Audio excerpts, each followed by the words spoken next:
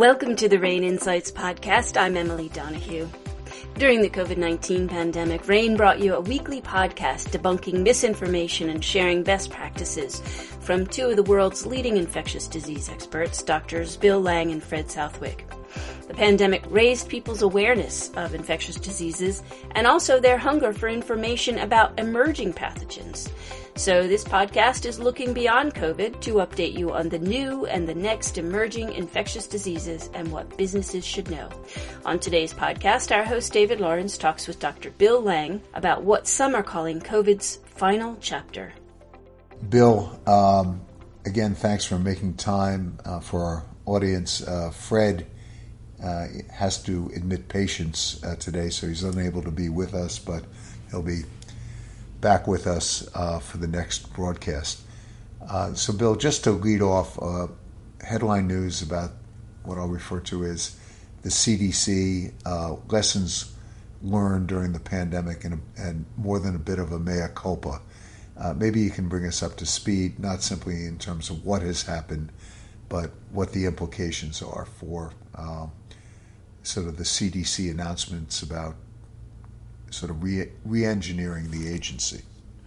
Well, sure. The CDC has made in the last week two major announcements, one regarding recommendations, a very practical level, and the second is regarding the way that they approached the whole pandemic in the United States. First, the easy one, the changes that they made. In some ways, I phrase it, they threw in the towel because they basically changed their recommendations to reflect what most people are doing. And the bottom line is that they are no longer requiring a quarantine. Now, remember that a quarantine is what you do if you've been exposed, not what you do if you have the disease. You still need to isolate if you actually have COVID, but they are no longer recommending a quarantine for anyone, vaccinated or unvaccinated. Although they still do want people to wear a mask until 10 days after the last exposure.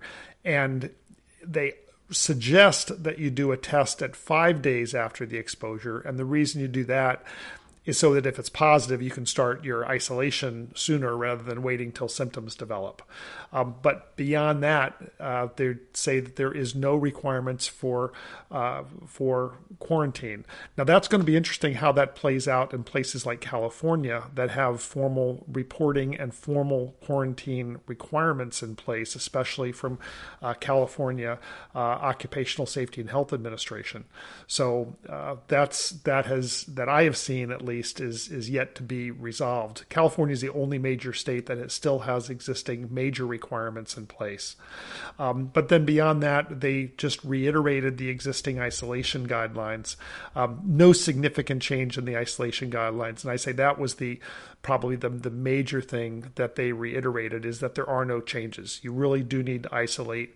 And then you can test after 5 days. And if you're fever-free for 5 days, fever-free for 24 hours, that you can get out of quarantine.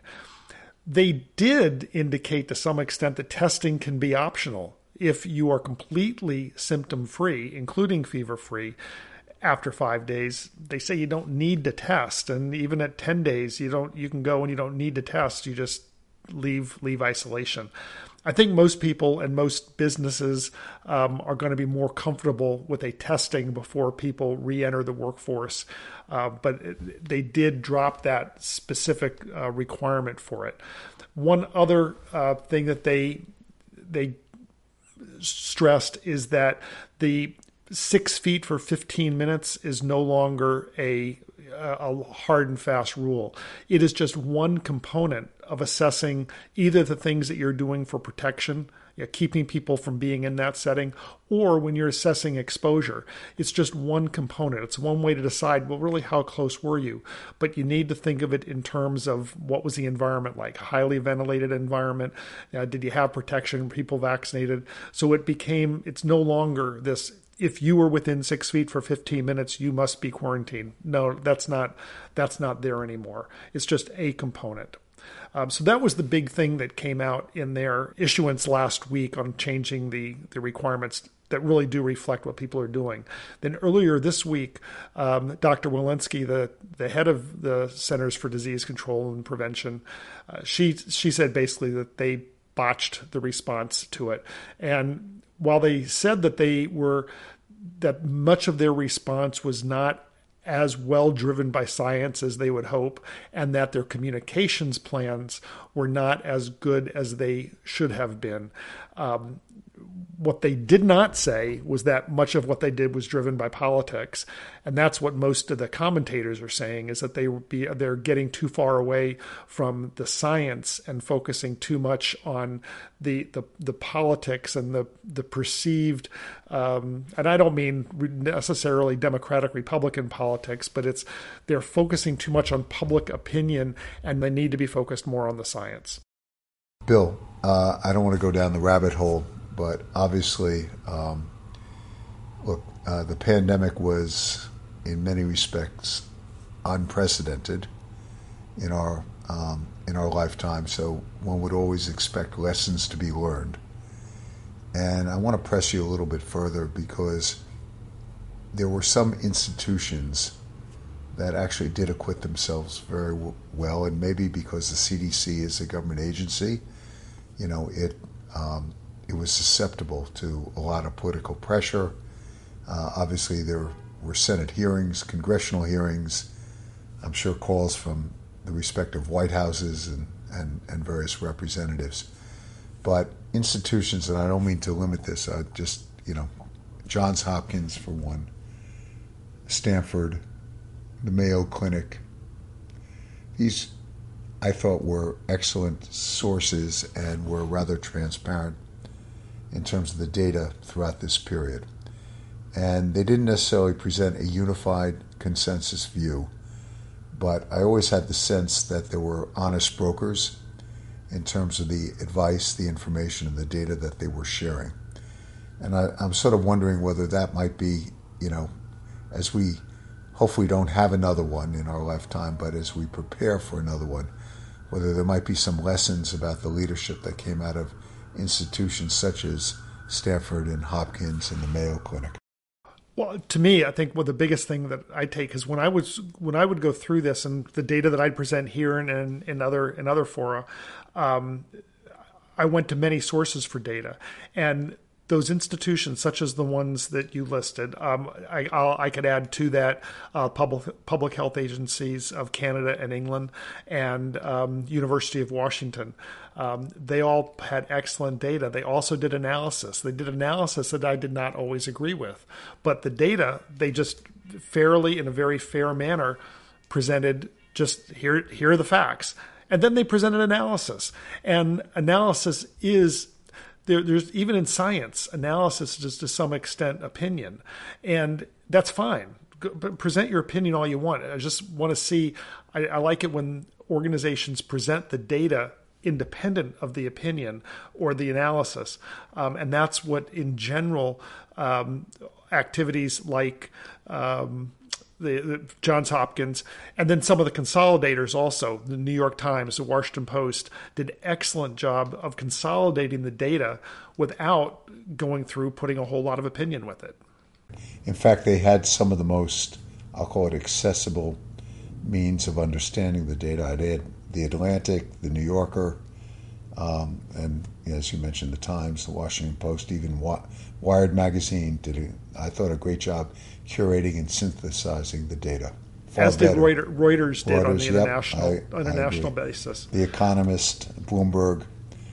Look, I feel like it's one of these Oscar award presentations where someone's standing up and wants to make sure they acknowledge everyone. Well, but David, I do want to make one big observation here. You notice that both of us have been talking in the past tense, and this is the first time, I think, in this epidemic series of linked regional epidemics, as I used to say, that we are thinking of it more in the past tense. It's not over yet. I mean, something could still happen, but in the absence of a new variant.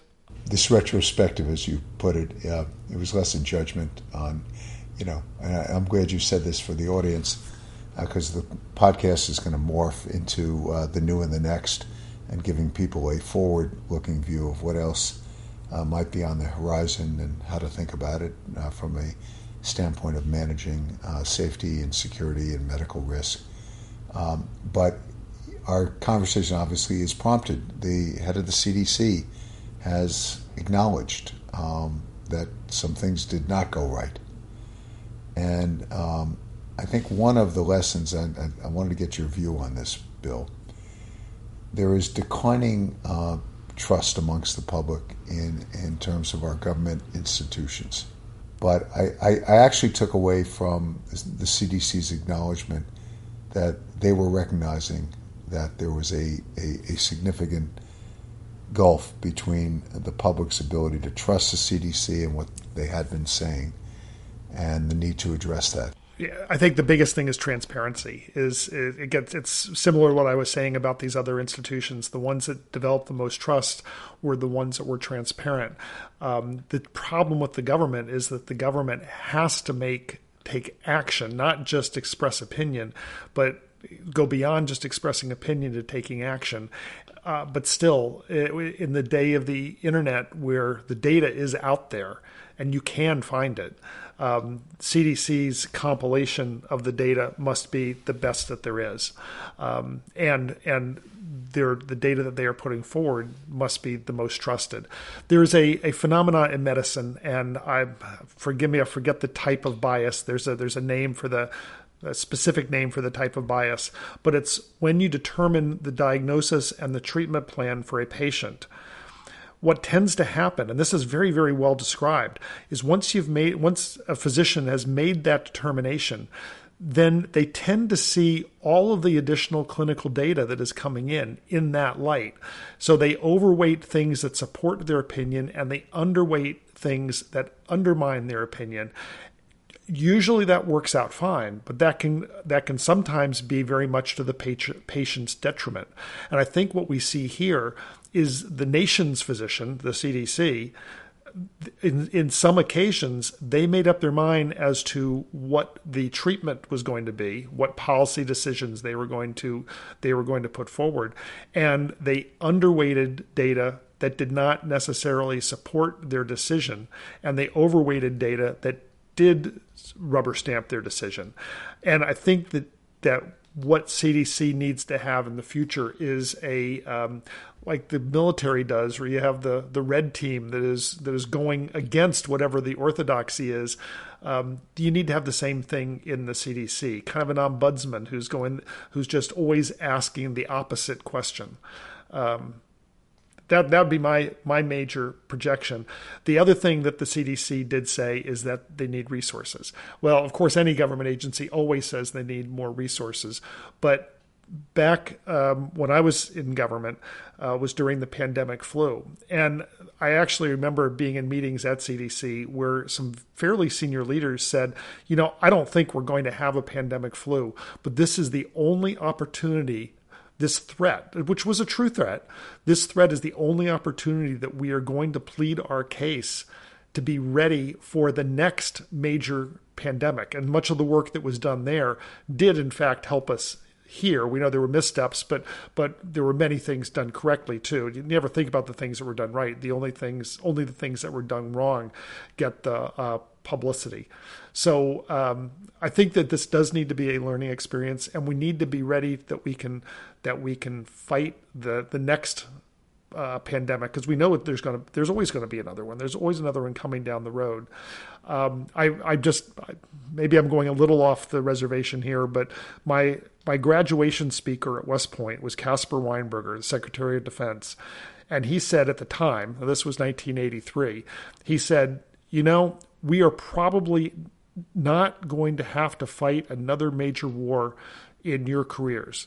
But the only way that we will not have to fight that war is if we are always ready at a moment's notice to fight the war. And I think sometimes that to a certain extent applies here, that we can prevent having a major pandemic that disrupts life the way that COVID has. But the only way that we can do that is if we are always ready at a moment's notice to respond to that epidemic. And unfortunately, that's being always ready is not a cheap proposition. not only not a cheap proposition, but the second leg of pandemics, or the psychological.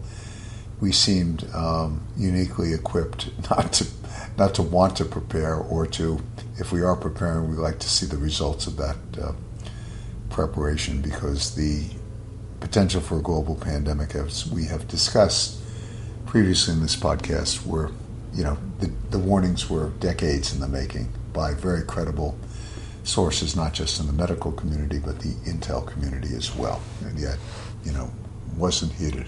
Yeah. I have two more very quick things on COVID, and that's that yesterday or Wednesday, the White House said that the new bivalent booster will be available in, quote, a few short weeks. And they also said that they think that it's going to be available to every American over the age of 12. So they don't think there is going to be a risk-based prioritization out the gate.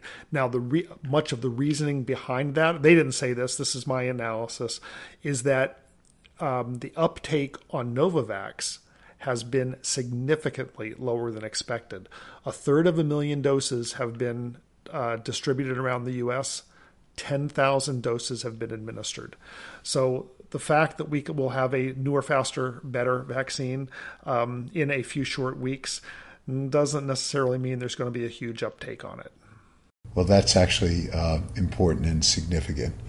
And just so as we begin to morph into the little bit of the new and the next, I know you've been tracking both the reports around polio as well as the monkeypox virus. What can you update us about both those situations? Sure. So periodic polio outbreaks, not going to call it an epidemic, but just outbreaks, are not unusual, because there are populations in the United States, congregated populations in the United States, that do not get vaccinated. And that's all it takes. If you have a community that doesn't get vaccinated, then it's very easy. You get a couple of cases, and that it takes off like wildfire through that community. And some of the ultra-Orthodox Jewish communities in New York are a prototype of that they do not get polio vaccinations. And so periodically there is going to be a polio outbreak in those communities. This is not the first time. It won't be the last time. Polio does exist. If you're vaccinated, as most people are, it's not something that you have to worry about. So this is not a major public health issue. I mean, anytime any community is at risk, it's a public health issue. But this is not a major that people need to be worried about, unless you happen to be someone who has chosen not to be vaccinated or not to have your children vaccinated. In that situation, yeah, you should worry. As you have followed the monkeypox spread, and I think New York City finally has acknowledged they may have sufficient vaccines to administer. But your thoughts around how to think about that? Yeah, so one of the key things is that the data, it looks like the epidemic has peaked, probably peaked the first week in August. You never want to call a peak based on one week, but when you look at the curve and you look at the history of the epidemic, most epidemics peak about 6 to 8 weeks into them. That's right where we are now. We're right at about 8 weeks into this, and it looks, when you look at the epidemic curve, the number of cases per day, it looks like it's turning around. This time next week, we'll pretty much be able to say for sure. But the other big thing, there were 3 studies that came out in major journals, the New England Journal, Lancet, and the British Medical Journal, all 3 of which indicated that the general public probably does not need to be worrying about this, because it is it's not just simple skin-to-skin transmission that is the primary vector. Even if you have contact with a blister, you're probably not going to that's not enough to get you infected. But it's the certain characteristics of the specifically sexual kinds of contacts among certain communities that do facilitate transmission of the virus, and therefore it is not a threat to the public in general. But all of that's a politically difficult statement to make in many settings. So it's something to keep an eye on. But probably the biggest thing is that this does appear to have peaked. We do know how to prevent it. It's just unfortunate that prevention is primarily not vaccination. It's primarily behavioral, and so it's an educational intervention that we need to be taking. Bill, as always, thanks for your insights, the update. We're going to have a number of very, very interesting topics to discuss with you and Fred next time, as we've been canvassing to see what some of the leading scientists and clinicians and doctors are worried about, advising about, not alarmists, but just, as you say, realistic preparation for what might be next on the horizon. With that said, Bill, thanks again, as always, and I know you have a number of patients you have to respond to this afternoon, so truly appreciate you taking the time. Well, thank you, David. Dr. Bill Lang is an expert in public health responses to biological incidents. David Lawrence is the founder of RANE. RANE is a risk intelligence company that provides access to critical insights, analysis, and support to ensure business continuity and resiliency for our members. Learn more about RANE's market-leading risk intelligence products at ranenetwork.com. I'm Emily Donahue. Thank you for listening.